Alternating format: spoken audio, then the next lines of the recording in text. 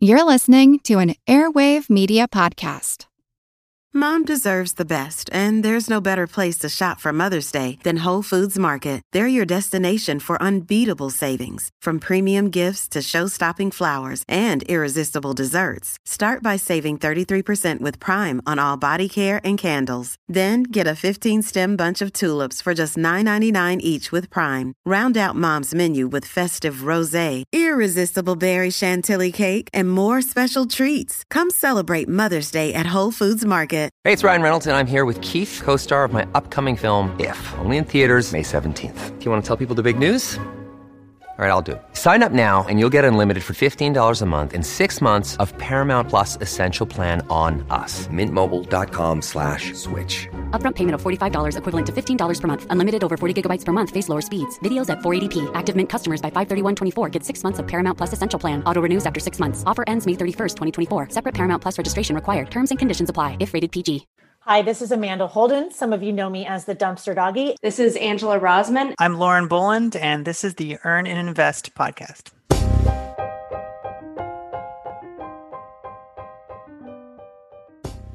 My mom is my hero. When I was 8 years old, my dad died, and my mother took on the role of both parents.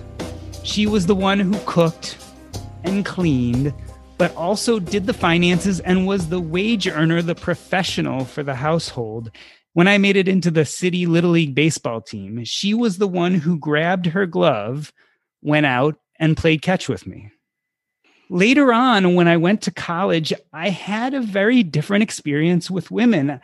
My peers, I found, had suffered from physical, sexual, and emotional abuse from men, had in many ways become victims. And this was something I had never experienced. And I had a lot of trouble reconciling that vision of my mom, the hero, with that of my peers that I met in college. And this wasn't just one or two of them. This was the majority of women who I interacted with. It was only as I got older that I realized that these two visions I had of women were actually housed in the same people. There is no duality innate to women. It is a duality that society has imposed on them, that we have imposed on them. And I can't think of a better time to celebrate all that women have accomplished, as well as pay homage to all they have suffered through, than today, March 2021, Women's History Month. And speaking of Women's History Month, in 2020, I think many of us did a lot of self-reflection. For many, it was around personal growth, maybe career choices, personal finances, you name it. One topic that has really surfaced post-2020 is giving back. How can we make a difference in someone else's life, and is it possible to do good for others while actually making money? I'm really glad to share with you that our new partner, Equity and Help, literally, helps you do exactly that. Equity and Help grows your capital while helping others and shows how the simple act of investing can make a huge difference to American families. In addition to their 8 to 12% average return, which is a reward unto itself, Equity and Help makes it possible to help a family in need. Over 50% of Americans spend more than half of their earnings on rent payments. So what Equity and Help has done is build an investment model to shrink this number. The mission of Equity and Help is to give families the realization of the American dream, to own a home of their own when they might otherwise have not been able to. They have already helped almost 400 families find their home. If you're interested in a philanthropic investment model with an average return of 8 to 12%, you can speak to a so-called philanthro investor at Equity and Help. Just visit equityandhelp.com/podcast. Again, that's equityandhelp.com/podcast. Amanda Holden is a writer, speaker, and investing expert who teaches women how to build wealth and is the acclaimed voice behind the Dumpster Dog blog. Amanda, welcome to the show. Thank you so much for having me. So can you tell us where you got that nickname, how you became the Dumpster Doggy? Oh my gosh, sure. Everybody always wants to know that first and foremost. So it's actually just a nickname that I acquired when I was working in investment management. And so my career right out of school was I went to work for an investment management firm, and I was surrounded by men pretty much at all times. And it was a really great job in a lot of ways. I learned a lot and I get to do what I do now because of that experience, but I also kind of hated it. And so I had decided, it was just like a January 1st decision, that I'm going to save up all my money. I'm going to quit. I'm going to start over. I don't know what I'm going to do, but I'm going to be really scrappy and I'm going to do everything that it takes to make that happen. And during this period of intense scrappiness is when I picked up the nickname Dumpster Doggy from my coworkers, from my male coworkers. And it kind of just stuck as a nickname and as a moniker that I used when I was talking about money and making the best of what we are given or what we have. And so that's kind of the genesis of the name. There's a whole blog post about it on my blog if you want to go and read about all the scintillating details. Angela Rozmyn is a Pacific Northwest native, mother, and environmental activist, as well as a writer at Tread Lightly, Retire Early and ecofrugals.com. Welcome back, Angela. Tell us a little bit about Ecofrugals. Okay, sure. So that is a joint effort between myself and Christine, who you might know as the Frugosaurus. She and I actually started blogging about the same time in the summer of 2017. And we very quickly realized that we had a lot of the same perspectives on money and environment and generally in life. And we had just randomly started talking about how we both wanted to do some more like environmentally focused stuff in the blogosphere, and just on a whim decided that we were going to do it together. And unfortunately, that was February 2020. And so pretty much as soon as we had launched, COVID launched locally as well. And we've continued on for about a year now, but I'm hopeful as at some point life settles down, we'll have some more time to work on it. But it's been a really fun project to kind of focus the environmental piece of frugality. So eco-frugal means, the connection between environmental focus and money focus. And we both come from more the sustainability side than the money side, which is odd since we both really started as money bloggers, but it's definitely different to look at things when the environment comes first, not your wallet. And Lauren Boland is a trans lesbian mom who is the developer of the crowdsourced financial independence and early retirement simulator C-Fire Sim. Lauren, welcome to the show. Thanks for having me, Doc. It's great to be here, and I love the shock value of my Twitter bio. Thanks for saying it perfectly. What's really shocking to me is I went and was messing around with C-Fire Sim last night, and it's kind of addictive. Like you start playing with it and putting in the different values and et cetera, and you can lose an hour or two doing that easy. I think that's one of the main points of me starting that. I think a lot of people don't really have, I think humans are really innately poor at judging compound interest over a long period of time, and showing them that in a visual way is very satisfying to me, and it makes it clearer. And I think a lot of people see the same way. And I think there are a lot of different sort of scenarios one can envision for their future. And when you start actually playing with the math and how that can happen over 40, 50 years, then it is addictive. So, Amanda, let's start with the history of Women's History Month. It, in fact, started in 1987 by an act of Congress, and there is a theme each year. This year, it is Valiant Women of the Vote, refusing to be silenced. I feel like women played a huge role in this recent presidential election. Let's talk about that a little bit. I can't even begin to start talking about this subject without thinking of Stacey Abrams. Yeah, well, Stacey Abrams is really an incredible woman and organizer. That said, I think we need to give a shout out to all of the organizers that were working tirelessly in Georgia, because Stacey Abrams was just one amongst many. But you're right.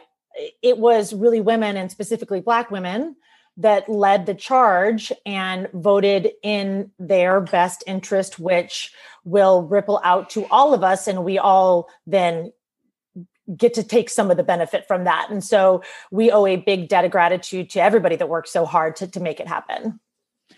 Yeah, I know that many of us who were looking for change in the current governmental regime really saw what happened in places like Georgia and the voices that women had. And we're very thankful to actually move to the next level, to get people out there and vote and really speak for the nation. So I think it was a great example of how one person's voice can lead to many. Angela, let's compare and contrast this election to 2016.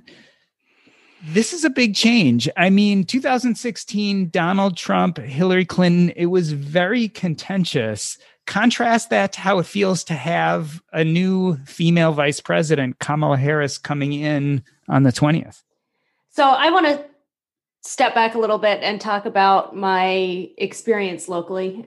I'm on my city's planning commission, and I'm pretty involved in the local political scene. And about a year and a half ago, I had a planning commission meeting. So this was pre-COVID, and I actually got to, go to City Hall and not have them on Zoom.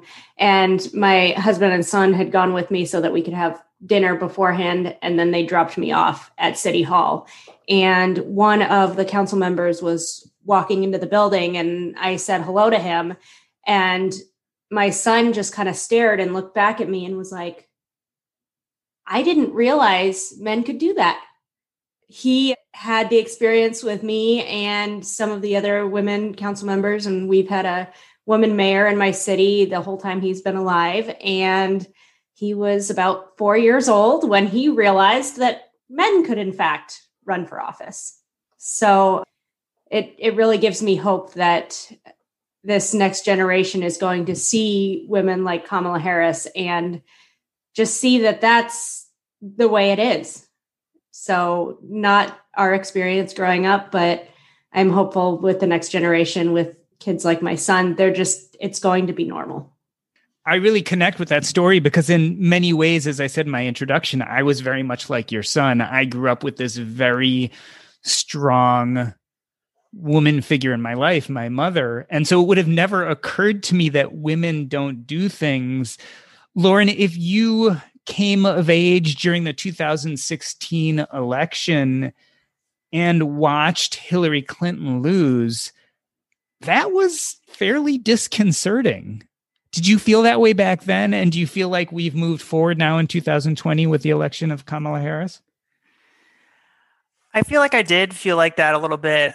For a little bit of context, I have 2 children and they're 8 and 5. And they, were quite young when that was happening. And it was essentially the only presidential election that they had an experience with. And I think that we really went through some sadness when we watched that election happen. And I think my sons were not quite sure, I think, why me and my wife were sad about it. And it wasn't until after the election that we really talked a lot about sort of the past and how not very many women have even run for president, and no one had gotten that far. And I think that they had started to understand sort of the implications of that loss. I do think on the flip side of that we have come a long way since then. I mean, it gives me hope that Kamala Harris is going to be in the office, but I would be remiss if I didn't point out that I won't really be happy until it's not surprising that there are many women in office. I mean, we talk about this a lot about this with companies on the S&P 500. There's all these initiatives for, making sure that there's one woman on the board. It's like when there are all women on the board and no one even bats an eye, then I feel like I will be happy. And I think that if anything, if we're talking about the 2016 election, it really was just a picture perfect representation for so many women everywhere of what a gut punch it was for you to do literally everything right and have that not be enough. It's just not enough. I do want to say too, the, politics and local elections and that sort of thing have been in my blood since I was a kid. I helped my dad campaign for city council when I was in elementary school. And I remember when I was about 9, most kids want to be a doctor or an astronaut or something. I wanted to be a senator. And it's not too late, Angela. I know. We'll see. Maybe someday. But I remember saying about that age that president didn't interest me that much because I expected there would have been a number of women presidents by the time that I could actually run. And it's kind of disheartening to realize that, I'm 33 in 2 years. I'm old enough technically to run for president, and we will not have a woman president by then. I think that it's massively important to note that representation matters. Representation just in the media matters. And seeing this happen, seeing Kamala Harris in office, I think will be a big turning point. I really hope it will be. And having people see that is possible. Amanda, let's use politics to segue to the personal. One of the things that was so hard about the 2016 election was Donald Trump's comments that were caught on mic talking about grabbing a woman by the pussy. And I remember that this was a big part of the election, and yet he still won. And you wrote a blog post about sexual terror and how it costs women. And that's kind of what I was reminded of when I thought back to 2016. That is not just politics, it's personal. Tell us a little bit about that story about your bus trip to go give a talk for a financial conference. Sure. And well, first of all, thank you for reading that. I really appreciate that. I feel like you write something like that and you put it out into the, and really the only feedback you get is from other women who have also been through something similar. And you very rarely hear from the men in your lives. They don't really check on you. So I'm really thankful. So thank you. So the story was, I was living in Portland at the time, and I was going up to Seattle to give a big talk. It was, over 200 people were in attendance. I was teaching about investing. And so, I was trying to get on my game during the bus ride up to Seattle. And without getting into too many of the gory details, basically the man who was sitting in the seat directly across from me, he was right from the moment he got onto the bus, he was staring at me. I was very uncomfortable, but I was also too uncomfortable to move or to leave or to say something. And so I just kind of grit my teeth and was like, this will be fine. And within 15 minutes, I looked over and, he had his junk out of his pants. He was masturbating. He was coming. It was extremely graphic. And so I'm so sorry if anybody's listening to this and they're like, wow, that's so graphic, but it's the truth of what happened. And it was very graphic and it was so alarming. It truly set off my fight or flight mechanism. I sprung up, ran to the front of the bus, because your immediate reaction as a woman is, oh my God, is he going to hurt me? And if he's willing to do this, what else is he willing to do? Not just to me, but to everybody on the bus, any woman on the bus. And so basically I had to have this whole Greyhound bus pulled over. People on the bus started yelling at me. They were like, what are you doing? Like, what are you so upset about? And I literally had to be like, it's bad. It happened in the back of the bus.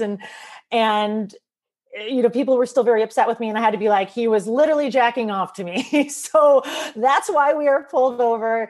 And so anyways, he ended up getting kicked off the bus. We made it to Seattle. They asked me if I wanted to file a police report. I said no. And the primary reason that I said no was because I was on a timeline. I literally had to be in Seattle to do my job within the next few hours. And so I was kind of stuck in this really difficult place where I was like, yeah, that would be the right thing to do. It would be the thing to do to protect women in the future.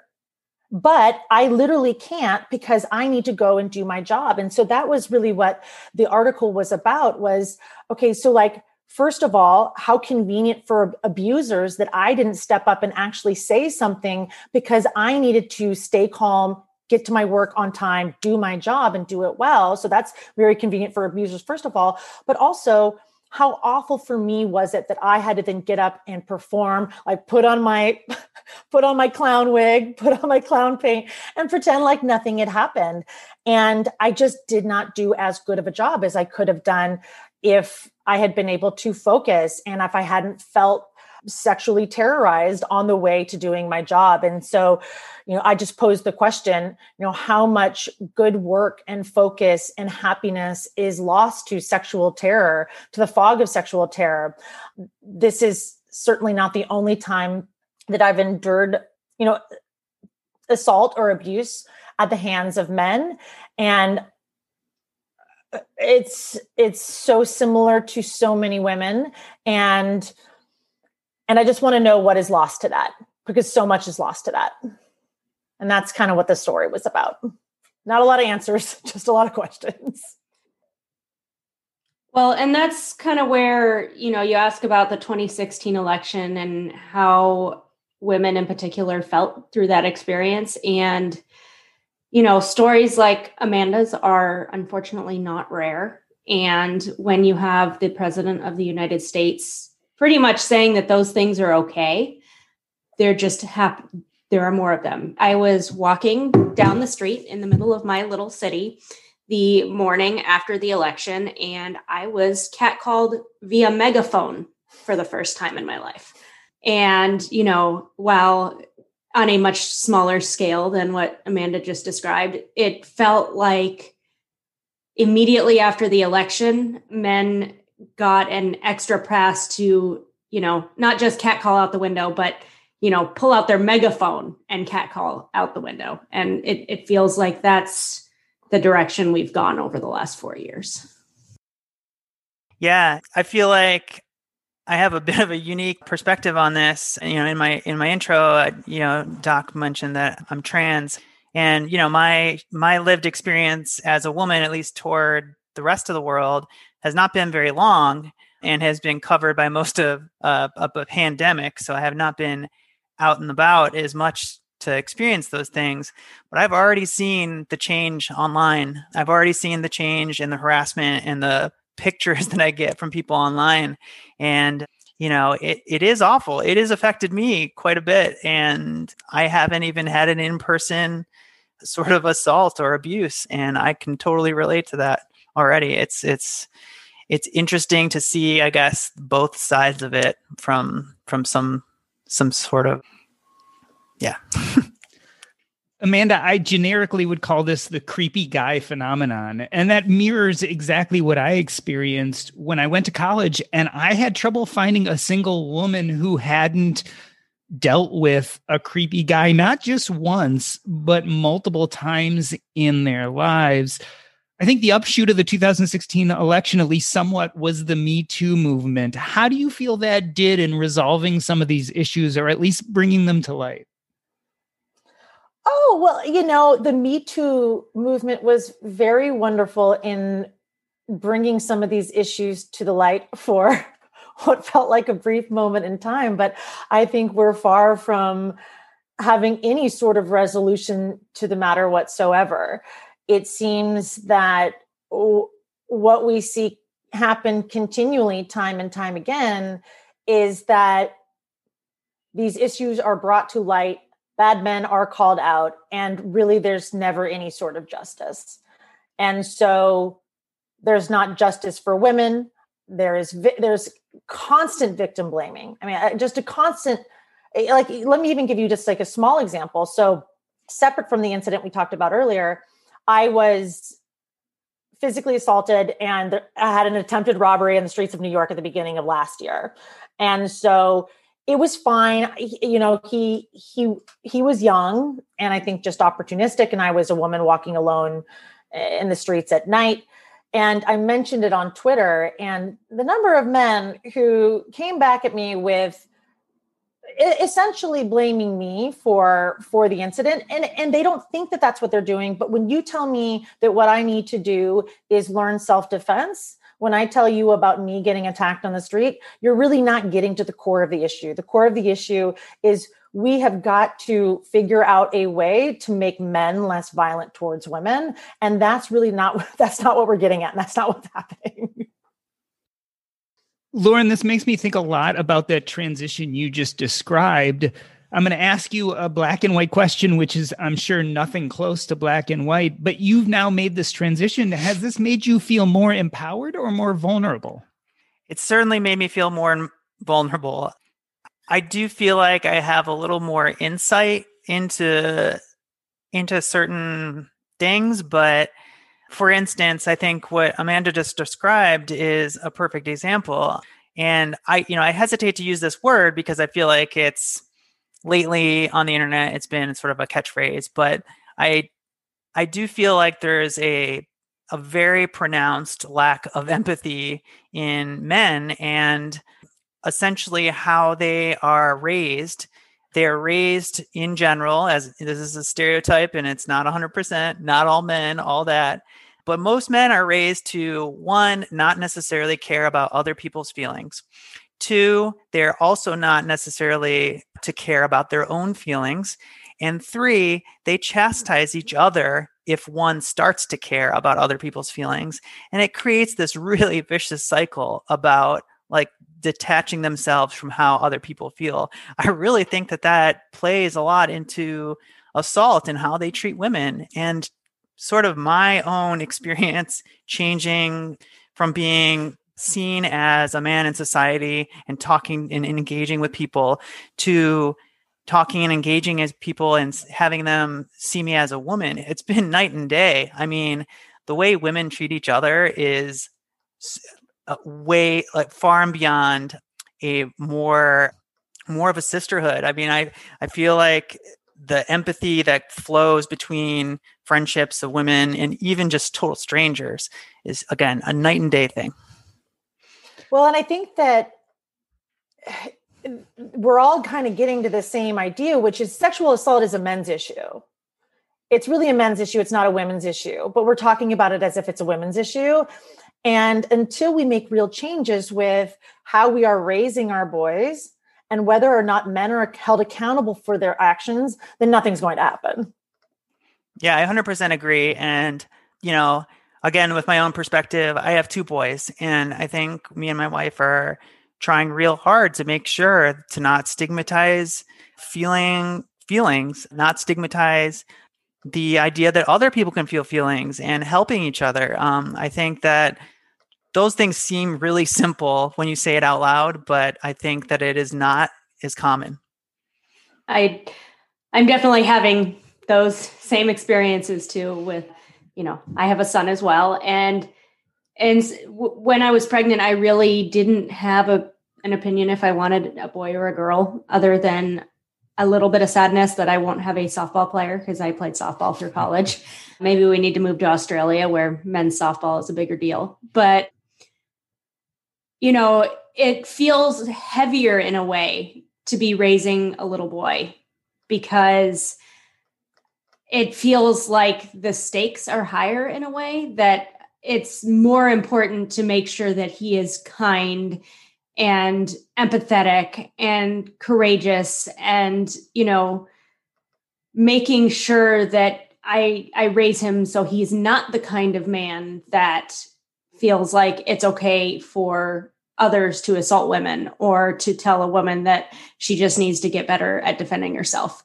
And I mean, it just feels like the level of what I need to do to make sure that he grows up to be a strong, caring, kind man is really heavy. Well, first of all, Angela and Lauren, thank you for raising strong feminist boys. Yay. We love to see it. But it really is so important. Clearly, like, the boys are not all right, and we need to do something about it. I think that there's another element here. Teaching them about feelings is very important, and I haven't done it myself, and so I'm kind of talking out of my butt here. But it also seems like we need to give men somewhere to find better community. Like Lauren said, women have just kind of naturally a really strong sense of community. Other certain groups that have been pushed to the margins of society have really strong communities. They have culture. And I think if we're being honest, men, and in particular white men, don't have community and culture for which they can latch onto. And that leaves them flailing. As of this recording, just 2 days ago was the attempted coup at the Capitol building. And what we saw, or at least what I saw, my version of events was this is a lot of white men who are desperate to belong to something. And so we need to talk about that as well.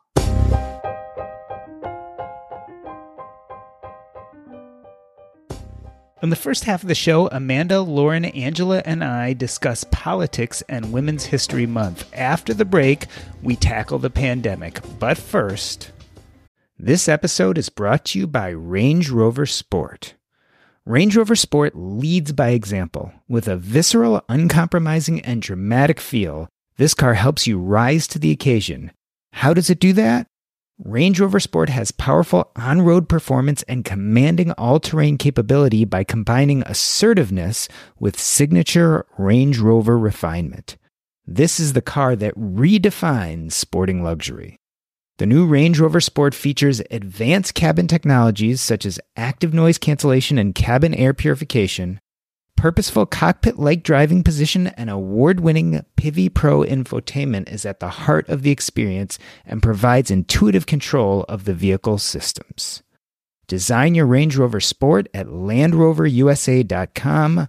Once again, explore and build your Range Rover Sport at LandRoverUSA.com. That's LandRoverUSA.com. Where do you go to learn the newest information about financial independence? Where do you send people when they are newly interested in the movement? Well, I go to Fiology.com. That's Fiology.com. My friend David Boyer started this site to help people connect with the financial independence movement. There you can go and sign up for his 52 Fiology lessons and receive one in your inbox every week. You can also download his free Fiology workbook. There is tons of great information here about the financial independence community, as well as how you can become connected to the movement. Check them out. It's Fiology.com. That's Fiology.com. And join the financial independence community. Amanda, it's funny. It gives me complicated feelings when you say that. And I think about it in very similar ways that I think about the conversation I have with people of color about what white men need. And you said many times there, we.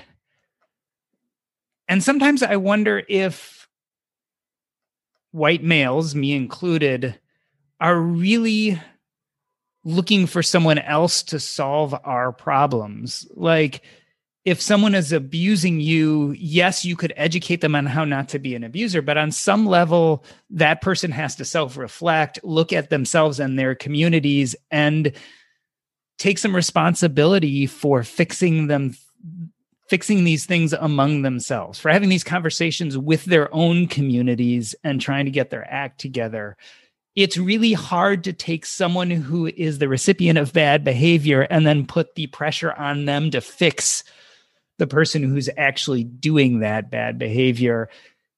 What I found in my childhood, what you guys are all talking about, is that we can affect things at home by bringing up and teaching boys how to behave around women, what's acceptable, what isn't acceptable. But I think that also misses the systemic changes that need to take place. Systemically, we've set up our society in such a way that women aren't always given a fair shake. Lauren, I think a lot about the workplace. We all know about the gender pay gap. Do you feel like things are moving in the right direction in the workplace when it comes to women and equity? I would be remiss to start my response without saying that I have benefited greatly from essentially perceived cis male privilege in the workplace. I'm 18, what year is it? 18 years into my career. And, starting off on that platform, I will say that I don't think we've gotten very far. I don't. I think that there's a lot of perceived advancements in that area. And I see lots of folks trying to munge the numbers and display them in a way that we are improving. But I think that there are a lot of things outside of the numbers that affect sort of the outcome of the gender pay gap. And I mean, things like who is more likely to leave their job and help their family, who is more likely to switch to part-time to help their family. I think we're seeing a ton of that right now, still in this country in the midst of COVID. There is a massive amount of women that are leaving the workplace because someone needs to come home and take care of children, take care of parents, take care of their house. And I think that the ramifications of that long term, we're just not going to know. I mean, it's incredible, like lost wages in general, lost career opportunities, and loss of sort of long-term retirement opportunities. Well, and that's where we really do need to talk about the last year and COVID. If you had asked us this question in late 2019, I would have been a lot more hopeful. But if you look at the data of just like the millions of women that have dropped out of the workforce through COVID, it's just the disparity is really, really bad. I know a number of women personally who have left or cut down to very part-time. I have not heard of a single man do the same. I know folks who have stay-at-home dads and that sort of thing, but as far as new men leaving the workforce, I honestly haven't heard it.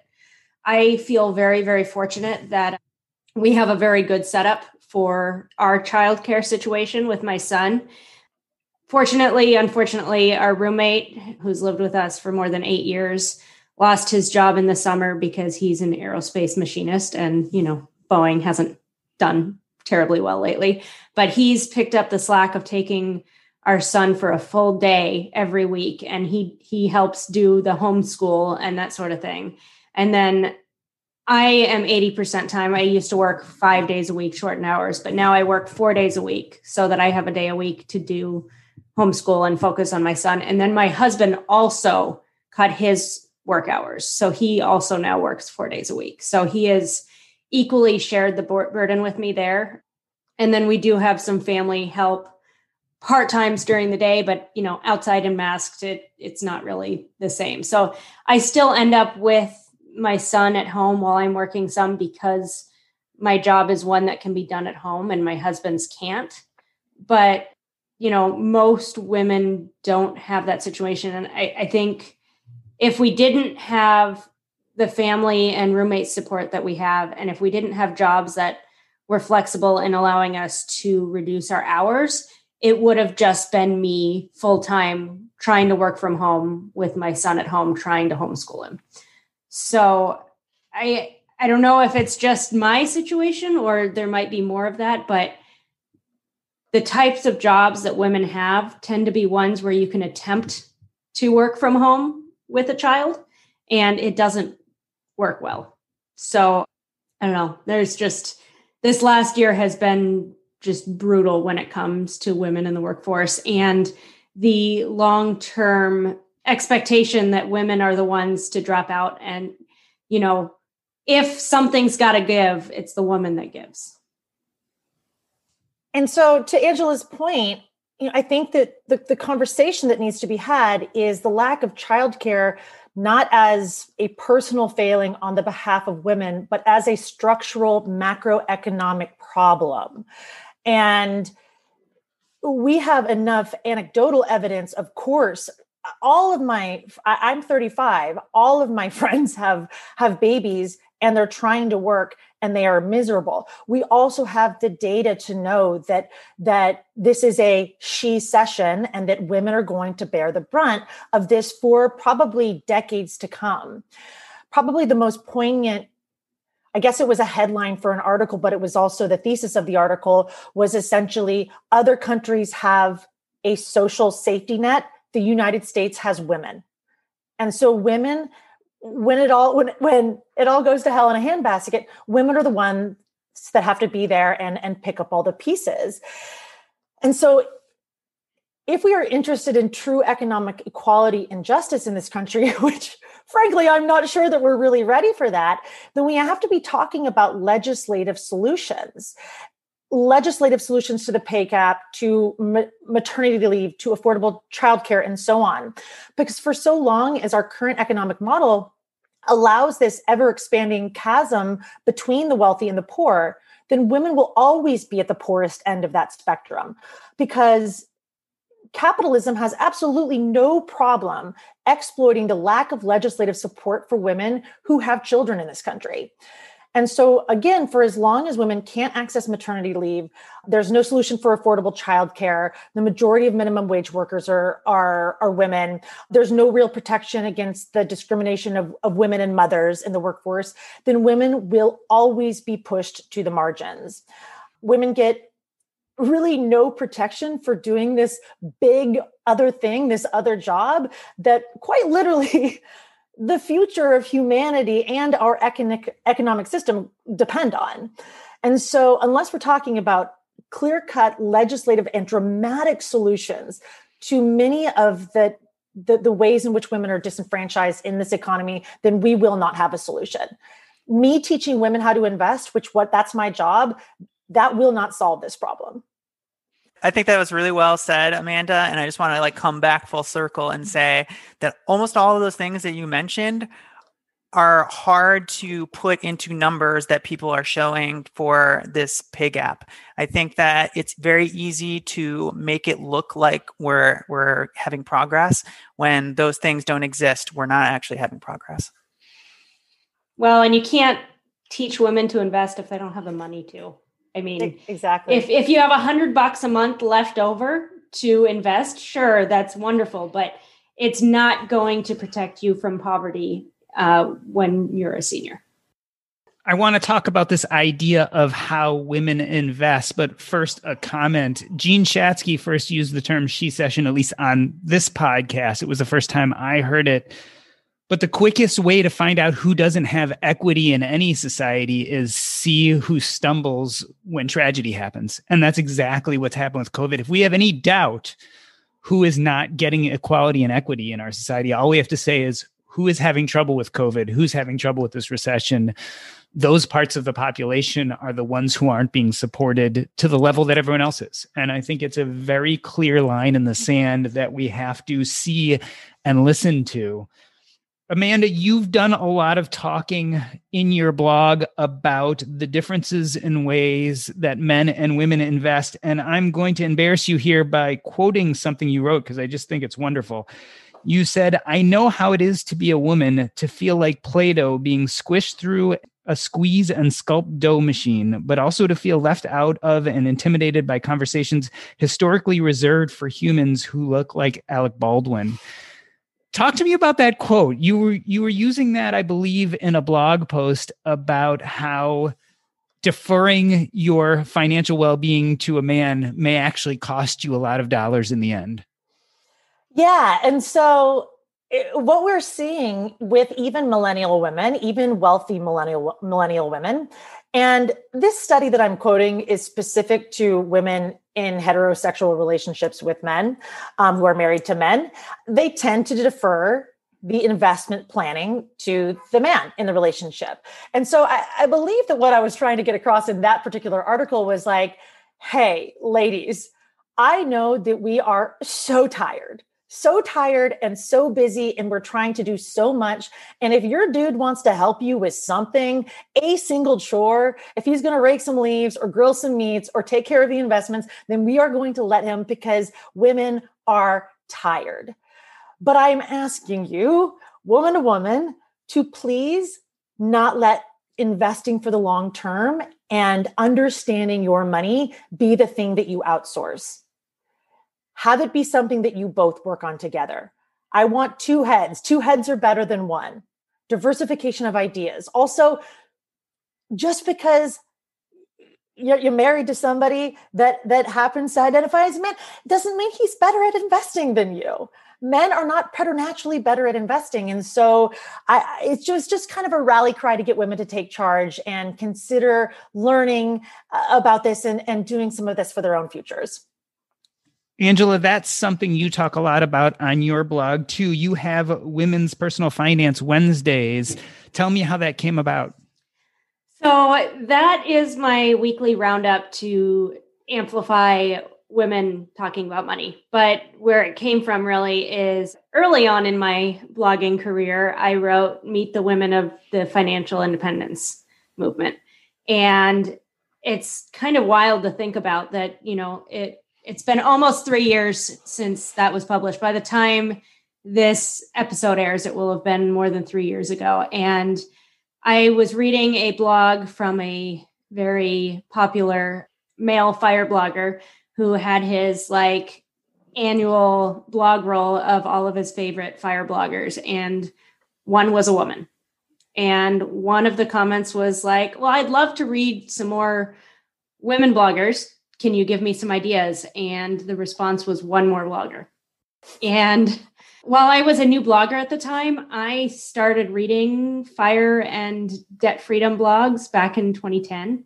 And some of the first blogs I read were written by women. So I felt like, well, if that's what the expectation is, well, then I'm going to give you a long list of women that are writing about money. And from that experience, I realized that there was also not a community where women could gather and talk. And the need was really, really great. And so with that, I created the Women's Personal Finance Facebook page, which now has over 20,000 members. And it's pretty much one of the only reasons why I still stick around on Facebook. And it's a really wonderful place to be. And it's really wonderful. And it's specifically women's personal finance, not women on fire. As much as early on, some of the founding members really wanted it to be a fire group, I wanted it to be a personal finance group because I wanted it to be available to all women, whether they had already retired early 10 years ago and had this money thing all figured out, or the women that come to the group and say, hey, can you explain to me what a 401k is? I have never put $1 in, but I'm ready. Can you tell me how to get started? And so it feels just as important for those women to be in the group than the ones that have it all figured out. Lauren, you've worked in and out of personal finance. You created C-Fire Sim. Is there a major difference in how men and women manage money and how men and women invest? I think Amanda touched on a pretty good point that I think, in general, society does seem to think that men are better at controlling finances and maybe they should be the one doing it. And I think that a lot of history has sort of pushed that narrative. Again, I'm going to go back to my kids. My kids are now 8 and 5, and we mentioned to them sometime randomly at dinner table about credit cards and how a woman couldn't get a credit card until the late 70s and even so, it had to be with their husband's permission. And my 8-year-old son was very confused by this statement, just like, why? Why is that a thing? And it was very hard to explain it to him. And in my experience, people that interact with my site, it is becoming more and more women focused. It's still a lot of men. Most of the people that reach out to me for different issues or try to add on different features are oftentimes men. I try to make it a really big point to make this sort of a crowdsourcing situation. I'm a very social person in general. And back in 2013, when I started this thing, there were, only a few retirement calculators out there. And most of the time someone would just put it up there and disappear. And I really enjoy talking to other people and seeing what their use cases are and what they want out of money and in the long term. We talk about, are men better at investing in this, knee jerk, it's the man that does it. In my family, particularly, my husband's fine with money. He can save his money. And, when we got together, granted, we were 21 when we got married, but the only debt he'd ever had was a car loan, which he paid off while he was deployed. And otherwise he had a positive net worth, and I just graduated college, so I had a negative one. But had I let him do the money thing for us, we would have a very large savings account in a national bank earning 0.05% interest, and we would have no credit cards and no credit, and we probably wouldn't own our home, and we wouldn't have the retirement funds that we have. He would have kept us swimming, but man, there has not been a point in our relationship where there was the expectation that he was going to control the money.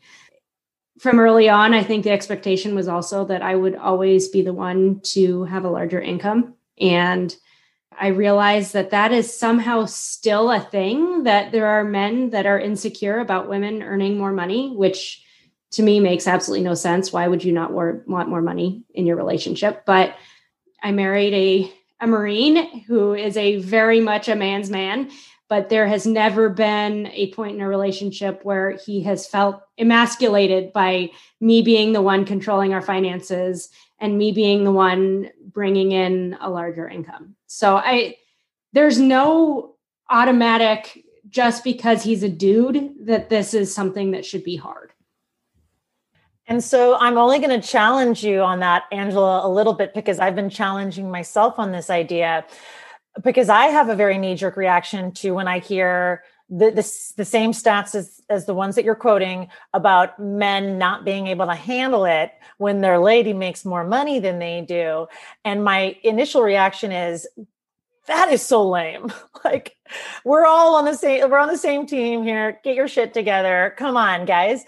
But the more empathetic side of me, in trying to really understand where is this coming from, again, back to how are we raising our boys? We're raising our boys to believe that they have to be the ones to care for their families. And if they're not able to do that, then it is emasculating to them. And so something culturally has to change there as well. Because just like what is happening in your family, Angela, where instead of adhering to traditional gender roles, what you're doing is just what you're good at, which is the way that it should be. Unfortunately, that's just not the ethos of our culture in the United States of America. Yeah, and I think in some ways we almost have to change the way in which we look at words like masculine and emasculating. You know, because I grew up in a woman-centered household, I don't know if I grew up with those common held beliefs of what makes a man a man. So for me, things like physical strength were never nearly as important as emotional strength or being there for your family. So when I think about what makes me feel like a man in my house, in my household, it's being there emotionally for my family when they need me. It's kind of fulfilling those roles. It is true that making money does help me feel like a man in some ways, but it's more the fact that I'm supporting and being there for my family, not that I'm bringing in a specific paycheck. But I think that we all have to look at what we see as masculine and maybe redefine what that means in 2021. Well, and I was having a conversation with one of my friends yesterday, and she and I both have only children, both boys. And we got into a conversation yesterday about how she was saying some of his traits she thought were of him being an only child. And I really pushed back on that, because in the United States, having an only child is still like a weird stigma in a lot of ways. And there are a lot of traits that are portrayed as being only child traits. And really, you know, I'm the oldest of four. You could probably label plenty of traits of mine to be only children traits. And I think that has a lot to do with also the masculine and masculine, like what labels do we put on people? And really, it's who is this person? Like their self is going to really control that more than do they identify as male or female? Are they an only child? Are they one of seven? Did they grow up with a 2-parent household? Did they grow up with their grandparents? Did they grow up in foster? There are so many different pieces to our identity, and to try and pigeonhole, well, that's an only child trait or that's a male trait, really limits us, I think, as people. But do you not think that children are being socialized into having male traits or female traits? Oh, I do. And I think that's also with like saying, oh, well, that's an only child trait. I think it then perpetuates, well, of course they don't want to share their toys because they're only children. Not, oh, of course they don't want to share their toys because they're 4. Because they're greedy. Yeah. So I mean, it's one of those weird things. It's like, how do you change that at a community-wide level? I mean, I'm doing what I can to make that change within my own sphere of influence, but I can't control the kids that live in New Jersey that I've never met and I don't know their parents and their social situation. And when you really think about it, when you step back, the fact that just even in the United States alone is 350 million people, trying to make huge, massive shifts it's really overwhelming sometimes, because when you realize how hard it is to just like make conscious choices to guide your own life and the lives of people that you're connected to, it's really big to try and think about it at a nationwide, global level. It is really overwhelming. And as like you can imagine, I've thought about gender quite a bit. I mean, my entire life. And, it boils down to, I really do think it's frankly just silly that certain emotions or certain behaviors for children are being sort of pushed on them as a specific gender. And I think it hurts everybody. I want to hope that as we go along and more people are doing this at a small level, that eventually there will be just a tidal wave of change and, things will sort of rewrite themselves. But, sometimes I'm a pessimist, and I do feel like large societal change for how people behave is really, really difficult. I don't know what the answer is, but I agree with almost everything you say. We're talking Women's History Month 2021. As I talked about in my introduction, I think there is a duality. We celebrate the strength of women, and yet some parts of our society are truly abusive. And it's really easy to attribute that duality to something that's innate to women. But actually, it speaks more of the society we've created than the reality of who women are as individuals. I feel privileged to have this conversation with you guys. I think it's a conversation we need to keep on having, so that we can improve, so that we can allow people to shine and achieve and not hold them back as a society. COVID has definitely opened our eyes, as has this recession, as has our current election and politics. I think we can do better, and having these type of conversations is a good way to start. I'd like to end this episode the way I end every episode, by asking you what's up next in your life and where can we find you. Amanda, let's start with you. What is going on and where can we find you on the internet if we want to know more? Sure. So I'll be up to my old shenanigans over at dumpster.doggy on Instagram. Even though I'm profoundly old for TikTok, I'm going to try to be on TikTok this year. So you can find me there at dumpster.doggy for free investing education. I'm going to keep doing what I'm doing, which is continuing to teach women to invest through my business, which is called Invested Development. So come and find me. Lauren, where can we find you and what's up next in your life?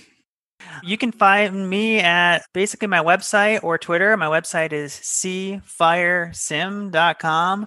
I don't know where I was when I was trying to brand that site, because I feel like it's an awful name, but I'm stuck with it, and I will continue to improve my retirement calculator and hope that people can see the future better, see what they can do in the long-term future. And I am also really pushing hard on Twitter to sort of build community. I'm very social. I love to see the communities being built out there, and I'm hoping to add on to it. Fire Sim, Lauren, you may not like the name, but it is a wonderful product. The only thing I can say is if you go there, just expect to spend a little time, because once you get started, it's hard to stop plugging in different numbers and seeing how it affects your retirement date and amount of money you'll have left. Angela, tell us what's up next in your life and where can we find you? Well, you cannot find me on TikTok. I made a couple of videos and it is just way too much effort, and I will leave that to other folks. I think maybe if I was doing this as my full-time job, maybe I'd dive more into TikTok, but for a blogging, online situation for me, that's mostly just because I want to do it and not make a lot of money. You'd have to pay me a lot of money to mess with TikTok. And you can find me at treadlightly.retireearly.com. I am also on Twitter a lot, like Lauren. It is a fabulous place for community, as is my women's personal finance group on Facebook. And by the time this airs in March, there should be some more exciting news on that front that I cannot quite share yet. But Doc, maybe before this airs, you and I can talk about what should be public knowledge by the time this airs. Ooh, you got me excited now. This has been the Earn and Invest podcast. On behalf of myself, I'd like to thank Amanda Holden, Lauren Boland, and Angela Rozmyn. That's a wrap. So I am so excited to welcome onto the show Ericka Young. She has been on before What's Up Next and Earn and Invest. She is the force behind Tailor-Made Budgets, and we are going to talk about Women's History Month, March 1st. First and foremost, Ericka, happy Women's History Month. Thank you. It is exciting to feel like we can celebrate all month and just find ways to amplify these voices. So thanks. I'm glad to be here. I'm excited to talk to you about Women's History Month and especially what this is like for women of color. Each Women's History Month has a theme. I don't think I always remembered or always realized that, but this year the theme is valiant women of the vote refusing to be silenced. Mm-hmm.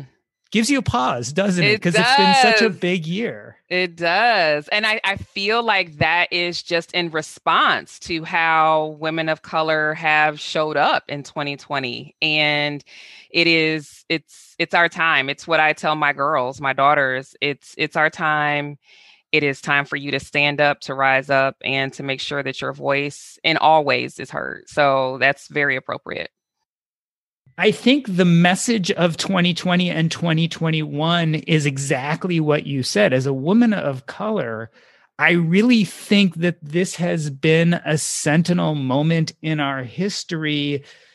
People don't realize this year for the 2020 elections had the highest number of women of color candidates for both state and national legislatures. So think about that. You had more women of color running for office than ever before. Right. It's amazing. And I think that people really showed up. Women have stepped up to the plate. Women in general we're finding our voice. We're finding out what is really important to not just our nation, but our communities and everywhere that we go. And I think that all of the events of 2020 had lots of Black females fed up. I think that there's a lot of people who paved the way. I believe that there's a lot of people who said we're not taking no for an answer. There's a lot of strength that we have found through being told no in the past. And I think that in 2020, lots of women were saying enough is enough. It's time. And there's also strength in numbers. When you see someone who looks like you doing what you want to do, you say, I can too. And I think that there is a momentum that had been brewing in Black female circles where that was true, not just in politics, but also in business. And so I think that explosion really began to occur second half of 2020 for sure. I should mention not just more women of color ran, but we have more women of color in Congress now than ever before. I believe the number was 51. You said something interesting there. You said that not just in politics, but also in business, we can't ignore that there was a lot of social upheaval in 2020, also with George Floyd and the protests. Right. Do you think this created the perfect storm for this political movement of women of color? I think yes, but I also think that it was a perfect storm because of the pandemic. The way that we were all forced to be at home and cooped up. And I think that women led the charge to stand up for those that we care for. This is what we do. I mean, honestly, this was nothing new. It's just that we took to the streets. And so I think that standing up, the suffrage movement, for instance, like women of color were in the suffrage movement wanting to make sure that all women could vote, even though Black women didn't get the right to vote for several decades later. And so when you think about the fact that we are always in the fight to make certain that our voices are heard and that we have equal rights in all areas, it doesn't surprise me that we led the charges in 2020 as well for justice, for political upheaval, and in business. I mean, just knowing that this was in 2021, however, but the first Black female CEO of Fortune 500 company was named just in January. I mean, it's just fantastic to see that we're successful in our endeavors, and in all the hard work, I feel like it's paying off. And so that's what it has meant to me in the last year. I know it sounds like almost a silly question, but it's one and the same battle in a sense, right? Whether you're talking about the politics or you're talking about the business, social, political rights, it all goes together. It absolutely does. I mean, if we make advancements in one, then many more women feel like we can make advancements in other things. And so just simply knowing that I can tell my girls, my daughters, literally, you can do anything because the glass ceiling has been shattered by Kamala Harris for all women. That doesn't mean only in the political space. It means that if she can do this, you can do anything. And that is an important message for all women of color. I want to talk about Kamala Harris in a moment, but before I do, I've seen it said in articles that women of color are now the largest voting bloc. And of course, that brings to mind people like Stacey Abrams, who are really in the community and organizing. I think if you were a politician and you were ignoring that populace, Stacey Abrams must have opened your eyes. Absolutely. Just what happened in Georgia, not only with the political elections, with the presidential elections, but now with Congress too. Absolutely. I was going to mention Stacey Abrams because I believe that she really became the force of reckoning. I believe that she's a big reason why Black females felt they could.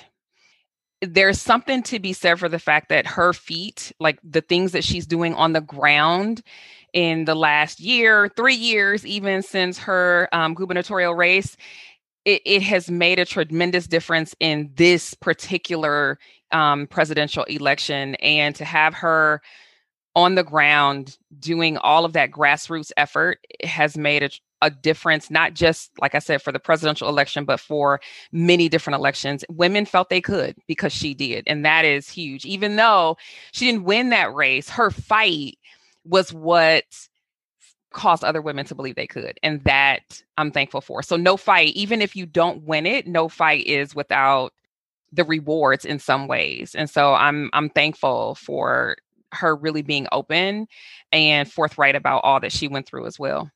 Yeah, it's actually pretty stunning, the fact that she lost her own race and yet through organizing had such an impact really on the national stage the way she did. Absolutely. Absolutely. And I have actually said this to people that I think it was wise for her to stay in that vein and not actually be the vice presidential nominee.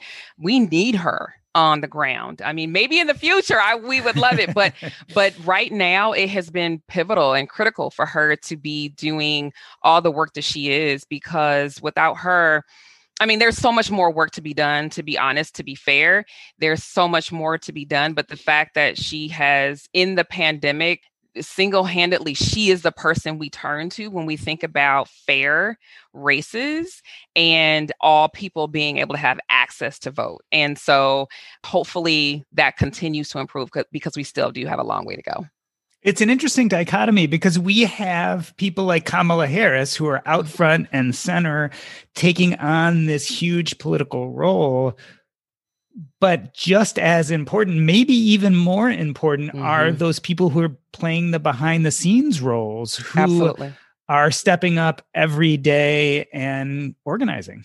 Absolutely. Absolutely. Well, no role is without its importance. A couple of years ago, some girlfriends and I, we got together and we started a community group, and it's just women talking about hard conversations. It started with race, and lots of the times it does get to other racial topics, but it gets political, social. We've gotten into our school system and discussed lots of different things. And the whole point is for a mixed group, not a Black women's group, but a mixed group of women in the suburbs where it can be racially charging, that we're coming together and learning how to dialogue and have conversation. And in that way, I feel like that too is helping those around me and those that my kids see, to know that change is possible even in our smaller spheres of influence as well. And if we don't do what we can, we won't have what we need. So I'm doing what I can in my community, just like, on bigger scales, the women we've already discussed have been doing their part too. Let's transition to discuss Madam Vice President Kamala Harris. I want to talk about that moniker, but before I do, what did it feel like when you found out that Biden and Harris won, knowing that there'd be a woman of color in the White House? I'm getting chills right now, and I definitely cried, and I called my teenager. Well, she's 21 now. I called her, and I didn't think that kind of emotion was going to come. I'm not a super political person. Like, I don't like to get super emotional about it, but I think the whole moment of change, the whole moment of knowing that what she did made it possible for all women. And it wasn't just that she's a Black female. It was that ceiling was broken for every woman.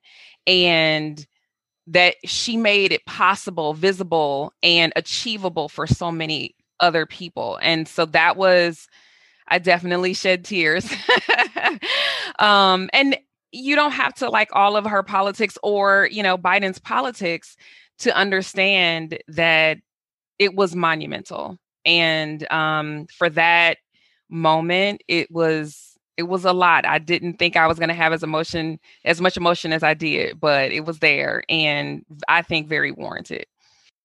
The timing in our history was so interesting too, because I know that many had such great pride when President Obama was elected. Yeah. To have a person of color in office, it was time. And then to follow that with the election of Hillary Clinton, all the excitement and the letdown when she lost, it was such an interesting time for Kamala Harris to step up and then to be elected. Yeah. Did it feel different for you? Can you compare and contrast a little the difference between when Obama was elected and when Harris was elected? Absolutely. So it was kind of the weird thing about it is that I definitely cried less when Obama was elected. I think that's interesting. But I think the reason is because the last 4 years have been so difficult. And without getting into all of the reasons why, Black people felt even more oppressed than prior to President Obama's inauguration, right? Like, we felt like we had gone back several steps. In the last 4 years, we felt unheard. We definitely felt like our voices were not needed, that we were not cared for. So many things went back in reverse in the last 4 years. And so there was just this sigh of relief amongst the community that said, okay, so not only is she here for us, but we believe that Biden is actually going to step up and bring a sense of calm and peace in our nation that is needed right now. And so the division that we had at such a heightened point is the other part of that emotion, is that I want to feel like I live in a safe place. And there were lots of times when I just was not sure, was today a safe day to go out of the home? And that it should not be the way that we think. All of us, every American should feel safe. And that is, it was in jeopardy. Yeah. And I think there was a letdown after the Obamas left the White House, regardless of who came in after them, because they were very much seen as the first couple. Yeah. So you had also Michelle Obama, who really felt almost like an elected politician, although she wasn't. And I think for many people, there was a high coming off that time. Yeah. Yeah, absolutely. I think that, and I think that in and of itself was something that many African Americans, wanted to achieve. It was like a compliment to say, you're just like the Obamas, or, okay, Mama Michelle. There would be these terms that were said amongst us because they were definitely seen in a good light. There was no the controversial things that happened in his presidency had to do with very small things. I mean, to be honest with you. And so when you think about the pedestal that I will say we did put them on that was definitely different when they left. And so it was challenging. That shift was challenging. And I don't think people really recovered, to be honest with you. So before I had made a point of saying Madam Vice President, you did a Facebook post about the importance of that word. Tell us why it's important and what it means to you. Yeah, Madam Vice. I mean, this is the first time we get a chance to say it. I honestly really love hearing the respect that is there when you say madam. My daughter has been president of her class for a few years. And so, she continues to get reelected. And so they call her Madam, President and Madam Prez. And it's a term of endearment, but it is also respect. I think that is what is due in that office. And then also, I just love that we've got a first gentleman. Like, I just love that there is a strong man who is not behind her, but beside her, and who is in support of where she is and what she's doing. And I think that our nation needs to see that as well. Not every person in leadership needs to be male.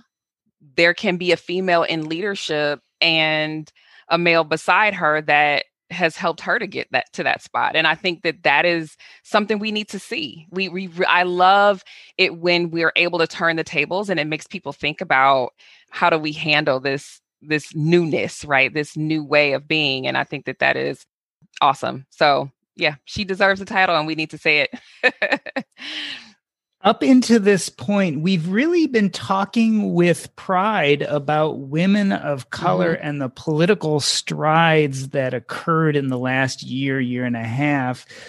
The other side of our history right now is this COVID pandemic, which has really hit people of color in general and women of color, even I could say worse. Talk about what it's been like watching this pandemic and how it's affected society over the last year as a person of color. Yeah. I will start with saying that I'm thankful it hasn't devastated my personal family. We have had family members, elderly members who have had COVID. I have a cousin whose mother did pass away from COVID, but no one super close in our immediate sphere, which is good. Very few people in our family have actually had COVID, so that's awesome. But it's scary because I was on a Zoom call with 6 of my good friends, and every single one of us, all of us are Black females, and every single one of us have had someone in our family who has had COVID and been in the hospital with it. All 6 of us. We're not playing games when we say it's hit our community hard. And even so far as to say that one of those ladies she knew she could rattle off names of nearly 10 people who have passed away, friends and family. And so when you think about, is this true? Is this really happening in the Black community? Yes. Do we need to take greater precautions? Yes, we are. And has it affected? The thing that I think about is the dynamic at home is changing because we are all at home, and there's a lot of people who can't do their jobs at home. There are African Americans, women in particular, are the ones who are out there, who are nurses, who are on the front lines, who are potentially in the restaurants and things of that nature. And so when you think about, our risk factor is up because of our location and our occupation.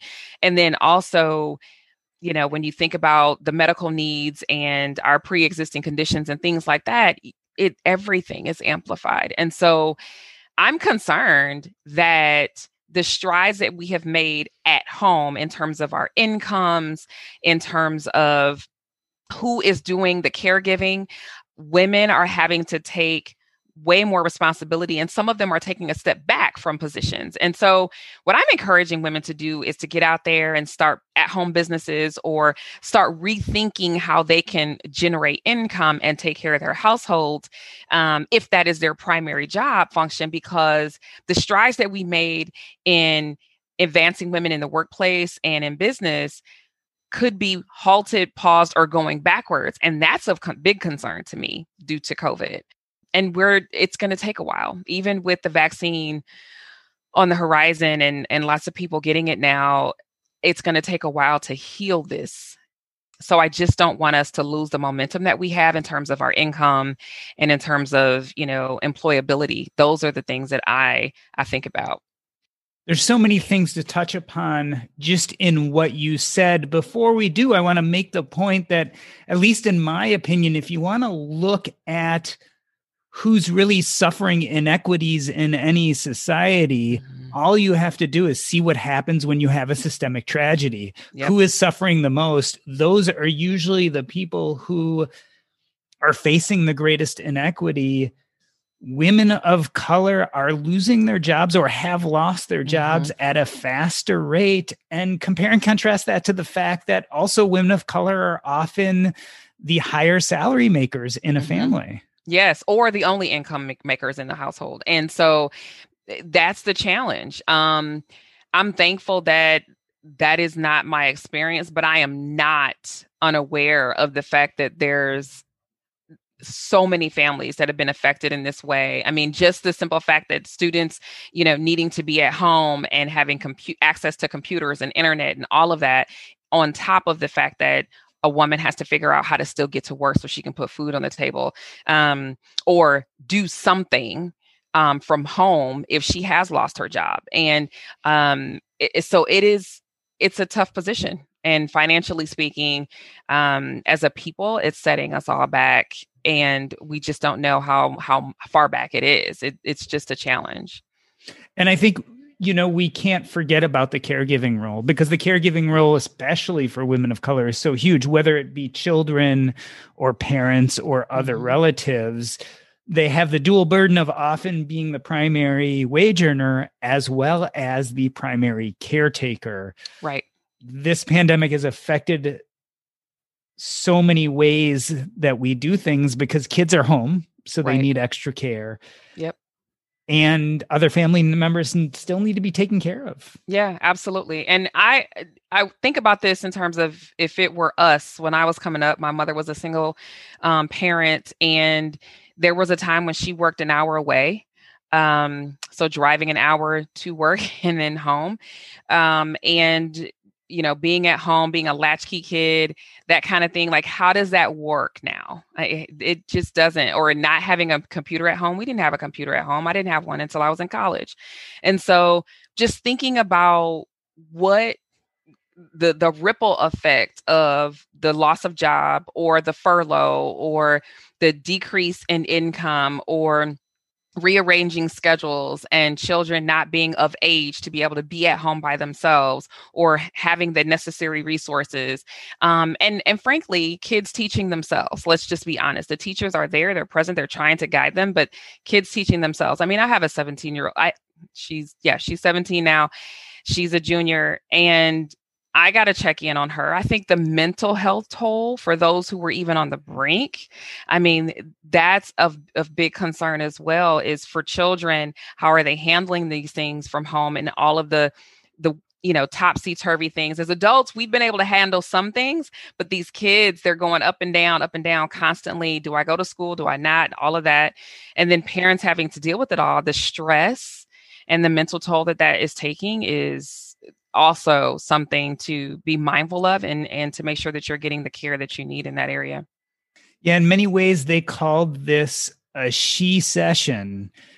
What we tend to forget too is, even as things get better, the lost wages, lost education, lost time in corporate America possibly have downstream effects, even if we can snap our fingers today and all of a sudden say, let's restore things to what they were. Yeah, absolutely. Yep, absolutely. Because when you see a resume with time out of work, or if your pay was cut, or I mean, all of these things add up to still not being able to close that wage gap as quickly as we can. And so that's time lost. It's money lost. And then we're constantly in survival mode. I think that to remain in survival mode longer is also a challenge. The one thing I will say about the pandemic is that by and large, most people are actually spending a little less money.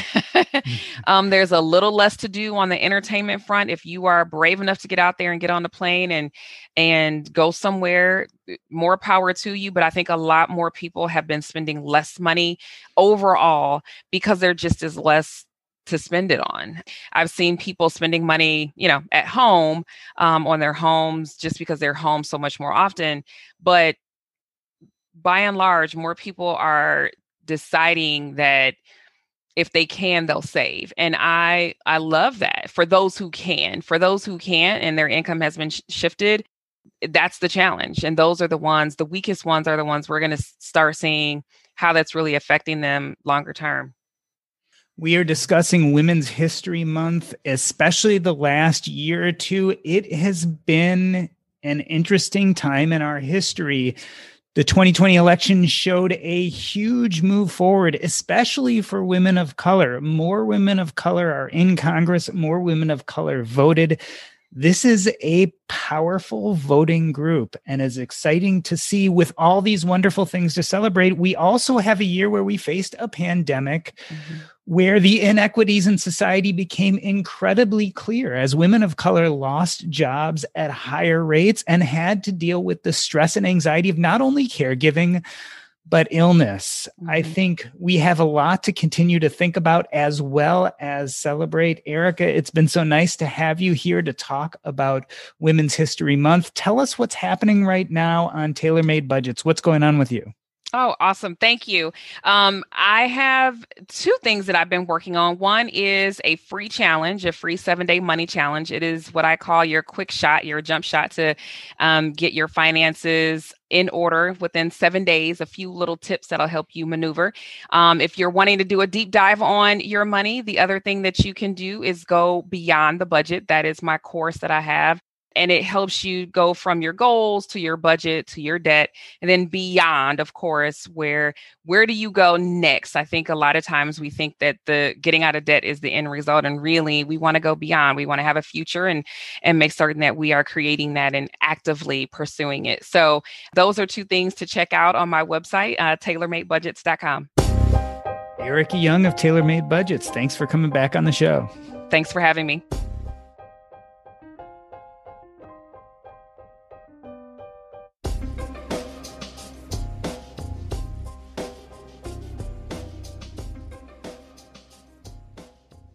Want to learn how you can make smarter decisions with your money? Well, I've got the podcast for you. I'm Sean Piles, and I host NerdWallet's Smart Money Podcast. Our show features our team of nerds, personal finance experts in credit cards, banking, investing, and more. And they'll help you make the most of your money while cutting through the clutter and misinformation in today's world of personal finance.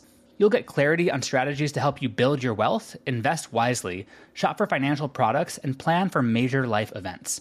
Listen to NerdWallet's Smart Money Podcast wherever you get your podcasts.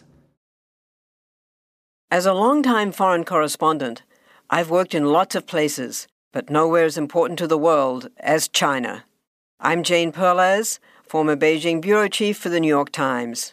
Join me on my new podcast, Face Off, U.S. versus China, where I'll take you behind the scenes in the tumultuous U.S.-China relationship. Find Face Off wherever you get your podcasts.